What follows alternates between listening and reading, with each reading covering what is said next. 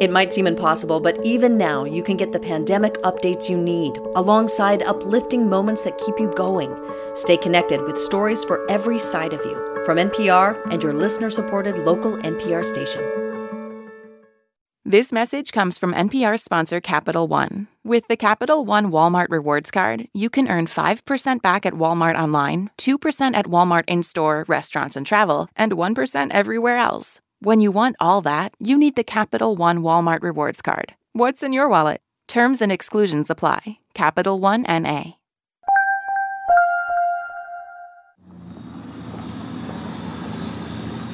It's a clear winter day in December, and I'm on the south side of Milwaukee, Wisconsin. Straight ahead, I see Mi Tierra, Spanish-American grocery store. I'm walking down 13th Street, which is also known as Crisol Corridor. Crisol means melting pot in Spanish. I'm with reporter Angelina Mosher Salazar, who's showing me around. Pero here, this is Rican Mix. Oh, Rican Mix, get out. It's the Mexicans and the Puerto Ricans. You may not think of Wisconsin as a very Latino state, but Wisconsin's Latino population nearly doubled in size from 2000 to 2015. And this neighborhood of Milwaukee is 66% Latina and Latino. And it's like wedged between, here we have Taqueria Arandas. We walk by an interesting-looking Latino art gallery. Then we pass by an old-school Western wear shop. And of course, there are several Mexican supermarkets. But then there is the party store. It is Dulce Mania here is what it is. And they've got piñatas. They've got like... Dulces. That's a SpongeBob hanging out. SpongeBob, piñata. And they've got a... What are those guys? The Ninja Turtles. The Ninja Turtle, piñata. Then we get to the corner of 13th and Cleveland, which is just a 10-minute drive from downtown Milwaukee. And then we have La Taqueria La Sierrita right here. So this is a pretty nondescript corner, I have to say. There's not much happening. There's a big parking lot and an Aldi's Food Mart. But while this might be a pretty typical corner, it's right here, in the heart of this Latino community, that something terrible happened. And from the surveillance video from the restaurant, the attack took place right there on that corner.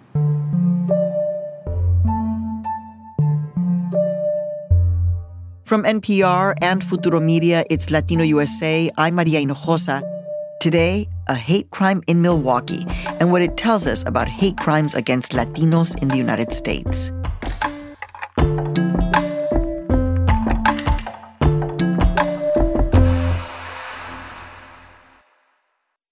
Over the last few years, as immigration has become a heated topic of discussion, we've heard more and more stories about racist comments and instances of violence against Latinos and Latinas. And that's reflected in FBI data on hate crimes.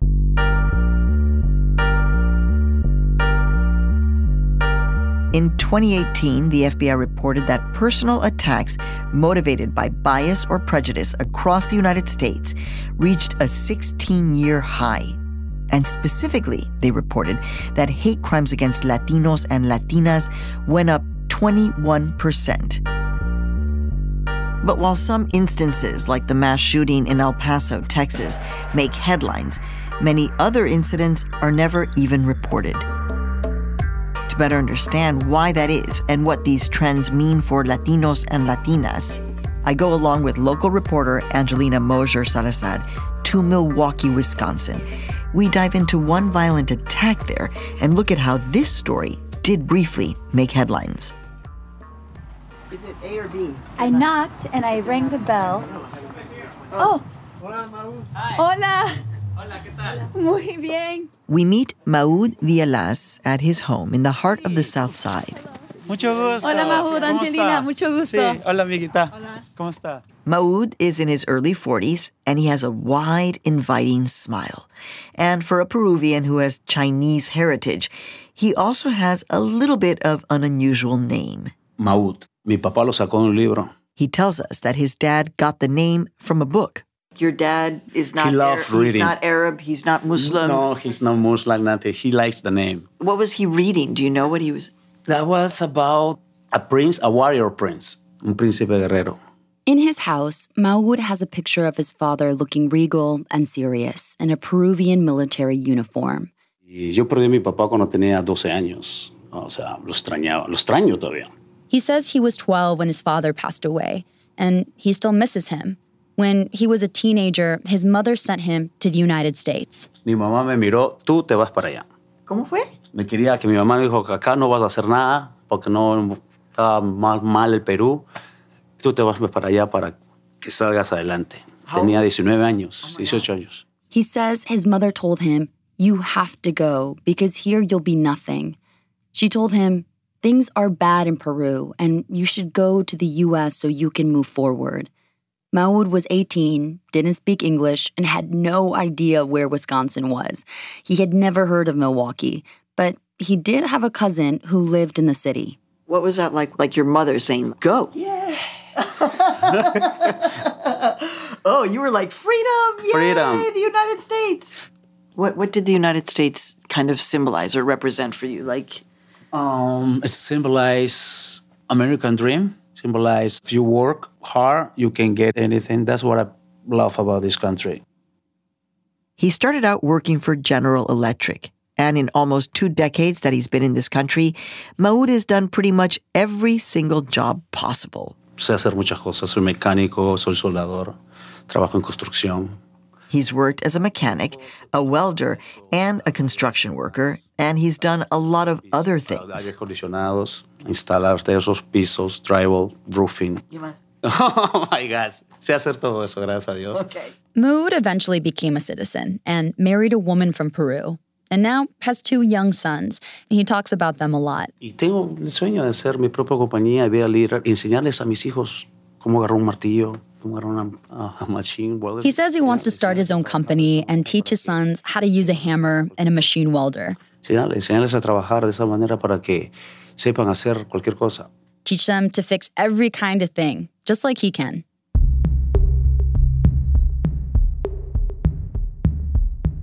On November 1st of 2019, Maud had just finished working a long day welding.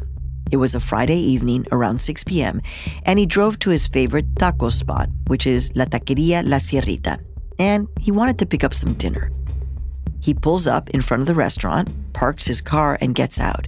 A man, a little bit older, standing by the bus stop, approaches him and tells Maud that he needs to move his car, saying that he's parked illegally. Maud says he's not, but he goes and moves his truck anyway. And when he comes back, the man is still there. But this time, the man's comments become racist. He told me, you're illegal. You don't know my status. What are you talking about? You came in illegally. The man keeps arguing with him. Maud says he told him to go back to his country and that he came here to invade. He continues to accuse Maud of being illegal. Le decía, tú eres en un punto, tú también eres inmigrante. At some point, you were an immigrant too. But Maud doesn't back down. I was arguing, at some points, everybody here is immigrant. So it's no point you talking that way. Why are you talking that way, you know? And the very last thing he remembers saying to the man is that if Maud was illegal, then pretty much everyone in the United States is illegal. You get close to him. I think you have your finger up. Right. My phone and my mom, Indians have been here the longest. Nobody, he said, had more claim to the United States than Native Americans. And then, that's when it happened. The man took a small bottle out of his jacket pocket and threw it in Maud's face. His face immediately started to burn. 10 seconds after he do that, ya estaba en el baño echándome agua, porque fui corriendo y la mesera gritando, llorando. He rushed into the restaurant, running towards the waitresses, screaming and crying. Porque era el... y la mesera, al baño. La mesera me agarró una y comencé a tirarme agua. Al ojo. He went straight for the bathroom and started pouring water on his face. La sensación de mi ojo era más que la cara. Maud says he felt the most amount of pain in his eye. And then he looked down at his hands. And I see my hands red. Parecía sangre. And he thought he saw blood. In the bathroom, Maud's mind was racing. What is this? Y comencé, it's acid. The red color on his hands, it was because the acid had burned through his purple jacket and the dye was running. How did you know that? Because I tasted it. I mean, I wouldn't know what acid tastes like. And the smell, too. Oh, it's because it's battery acid. Right. I'm a mechanic, too, and I know how the battery acid is. And the smell, like bleach. What he remembers next is the ambulance. Me daba un pánico de ataque de temor, porque me amarraron y no quería estar amarrado. Maud says that it was there that he had a panic attack because they tied him down in the stretcher. But he said he didn't want to be tied down. That's the most scare of my life. I thought I'm gonna never saw my boys anymore. No quiero dejarlos.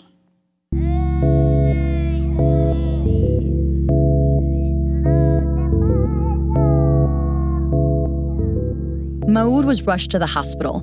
He had second-degree burns to his face, and his vision was cloudy in his left eye, but he could still see. When he was stable, he called his son. I'm okay. You went to the doctor? I'm at a hospital right now, so everything's fine, all right? I love you very much. Priscila Villalas, Maud's sister, took this video, and it would be the start of a very well-documented incident, which would make all the difference.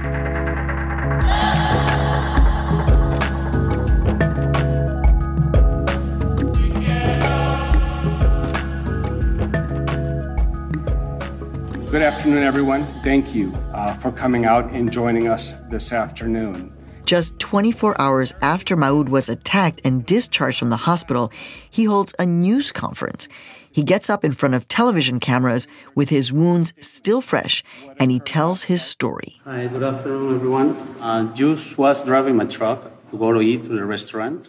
Maud speaks in front of a podium, and he has a lawyer with him and local elected officials. My son calls me today. Daddy, what happened with you? What I can tell him? Some crazy guy did this to me.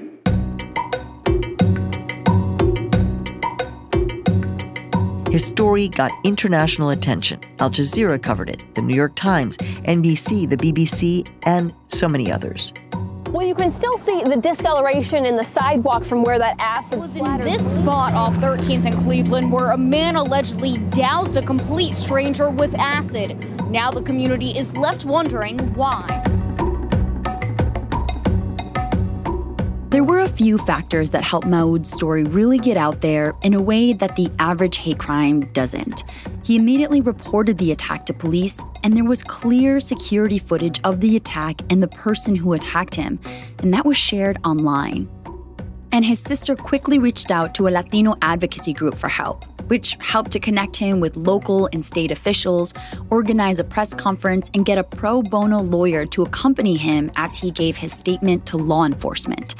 His family created a GoFundMe page to offset the medical expenses, and in a matter of days, Maud raised over $50,000. And that wasn't all. He received letters, calls, messages on Facebook, even one man offering to buy him medicine. This guy is American, but he works in India. Okay. Hey, good morning. I just went to my office now. How are you feeling? Recovering? I can also send some face cream. Maybe it would help. Really nice guy. Within days of the attack, police arrested and jailed Clifton Blackwell, a white man in his early 60s, for the crime. We should mention that he is a veteran whose mother later told the news that he was suffering from post-traumatic stress disorder. And the district attorney is pursuing charges with a hate crime enhancer, which means there's an added 5 years to the sentence if he is convicted. Clifton Blackwell was released in February on bond with an ankle monitor pending a trial date.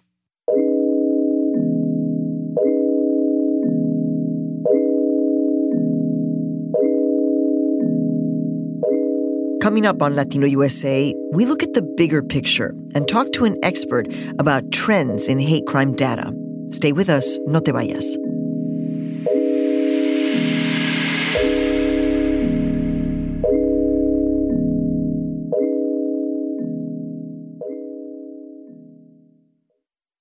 This message comes from NPR sponsor BetterHelp, the online counseling service dedicated to connecting you with a licensed counselor to help you overcome whatever stands in the way of your happiness. Fill out a questionnaire and get matched with a professional tailored to your needs. And if you aren't satisfied with your counselor, you can request a new one at any time, free of charge. Visit BetterHelp.com/Latino to get 10% off your first month. Get the help you deserve with BetterHelp. This week on NPR's Invisibilia, we take you to a summer program for teenagers with sleepovers, marshmallows, and racial confrontation. I want you to all line up by skin tone, lightest to darkest. That's up next on NPR's Invisibilia.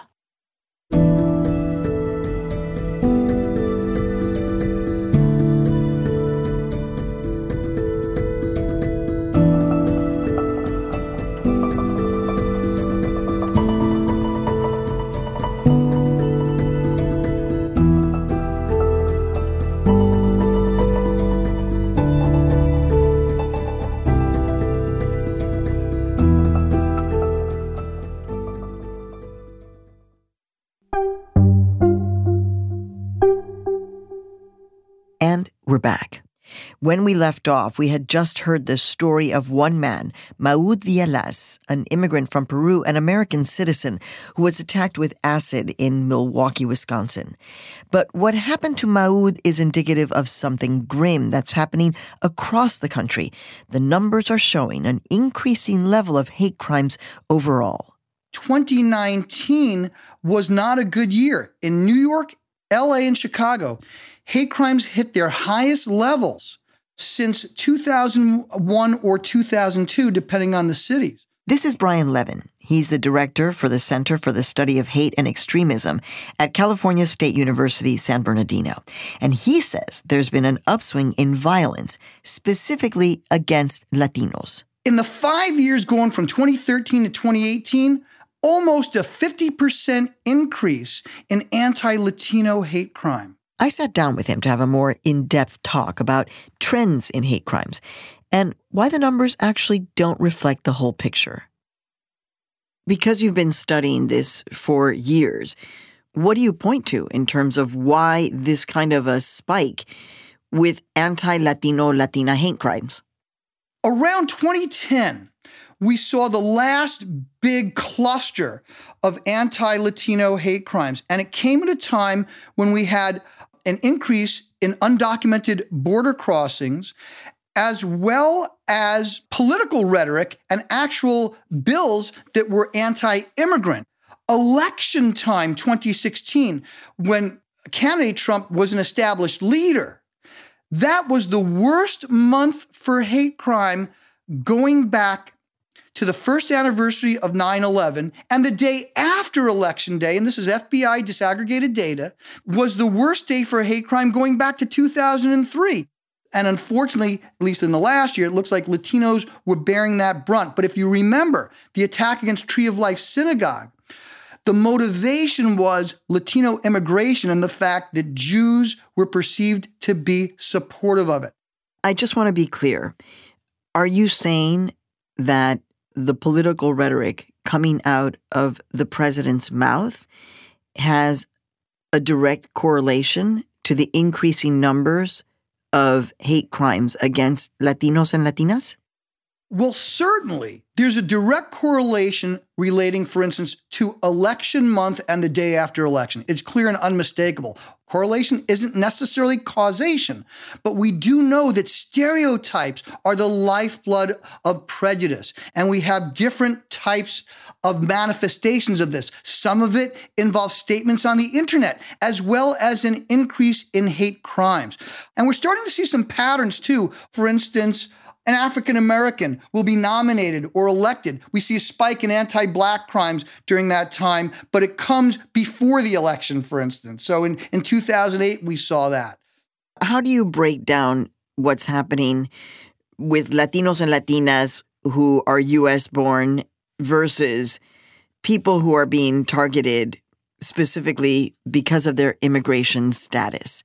When we have people who are being attacked because of their actual or perceived immigration status, it's a different type of victimization, and it involves certain kinds of barriers, such as linguistic barriers, which can still exist with citizens, certainly, but also the immigration status itself might make them an easier mark and also less likely to report.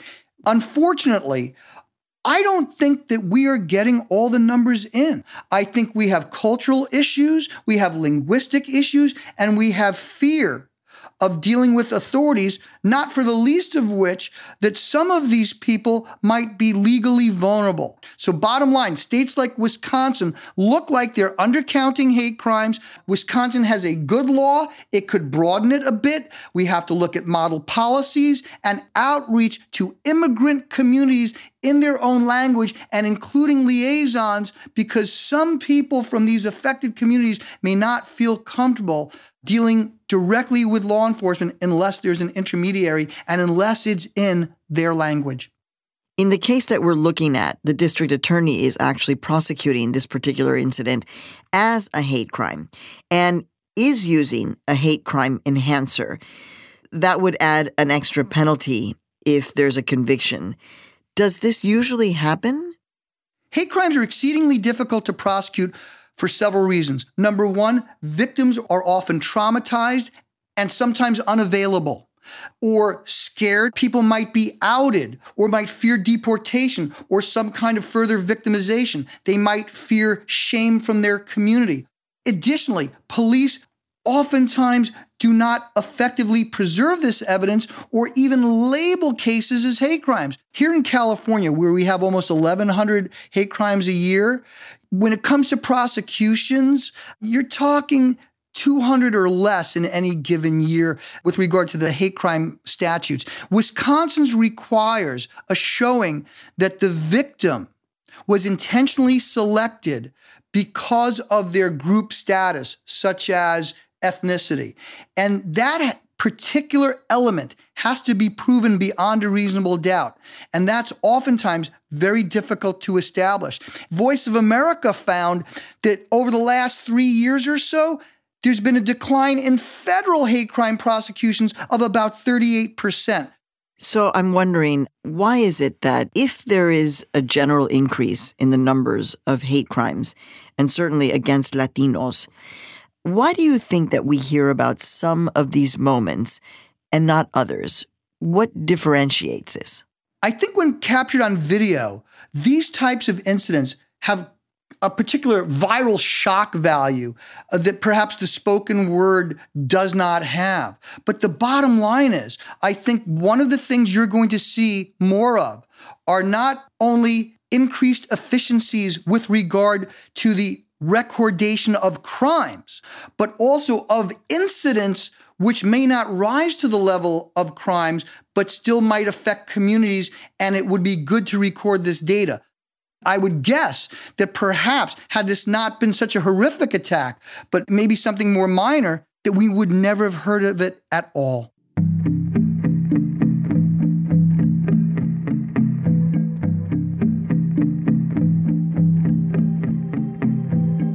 It's hard to know exactly how many hate crimes go unreported, but a national crime victimization survey estimates that there are almost 250,000 hate crimes a year, but that more than half of those crimes go unreported to police.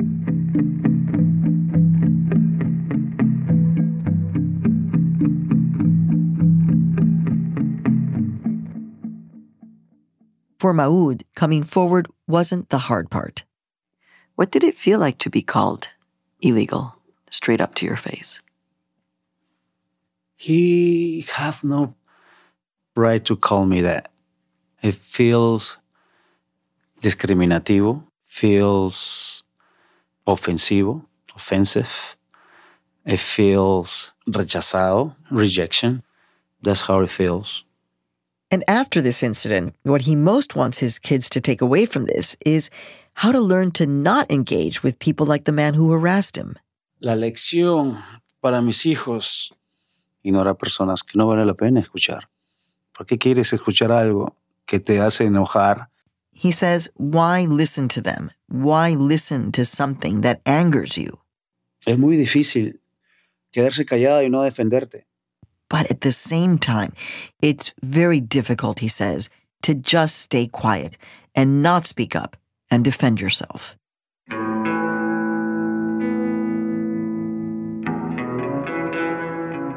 And then Maud tells me that he has plans to add some flags to his welding hat. I'm a welder. I want to get my hat, American flag and Peruvian flag. I want to make it out. Oh, on your welder hat. Right. Yeah. I'm proud to be Peruvian, not proud to be American.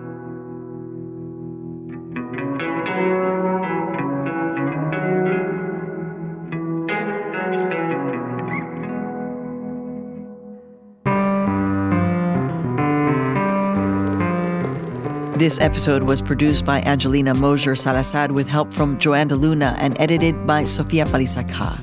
The Latino USA team includes Miguel Macias, Luis Treyes, Antonia Cerejido, Janice Yamoca, Alisa Escarce, and Alejandra Salazar. Our engineers are Stephanie LeBeau and Julia Caruso. Additional engineering this week by Leah Shaw. Our production manager is Natalia Fidelholz. Our digital editor is Amanda Alcantara. Our interns are Julia Inés Esparza and Julia Rocha. Our theme music was composed by Xenia Rubinos. If you like the music you heard on this episode, stop by latinousa.org and check out our weekly Spotify playlist. I'm your host and executive producer, Maria Hinojosa. Join us again on our next episode, and in the meantime, look for us on all of your social media. Hasta la próxima. Ciao. Latino USA is made possible in part by the Annie E. Casey Foundation creates a brighter future for the nation's children by strengthening families, building greater economic opportunity, and transforming communities. California Endowment, building a strong state by improving the health of all Californians. And funding for Latino USA's coverage of a culture of health is made possible in part by a grant from the Robert Wood Johnson Foundation. I'm Maria Hinojosa, and next time on Latino USA, a group of young reporters talk about gentrification in their Los Angeles neighborhood and what happens when a new Netflix show is set in their backyard. That's next time on Latino USA.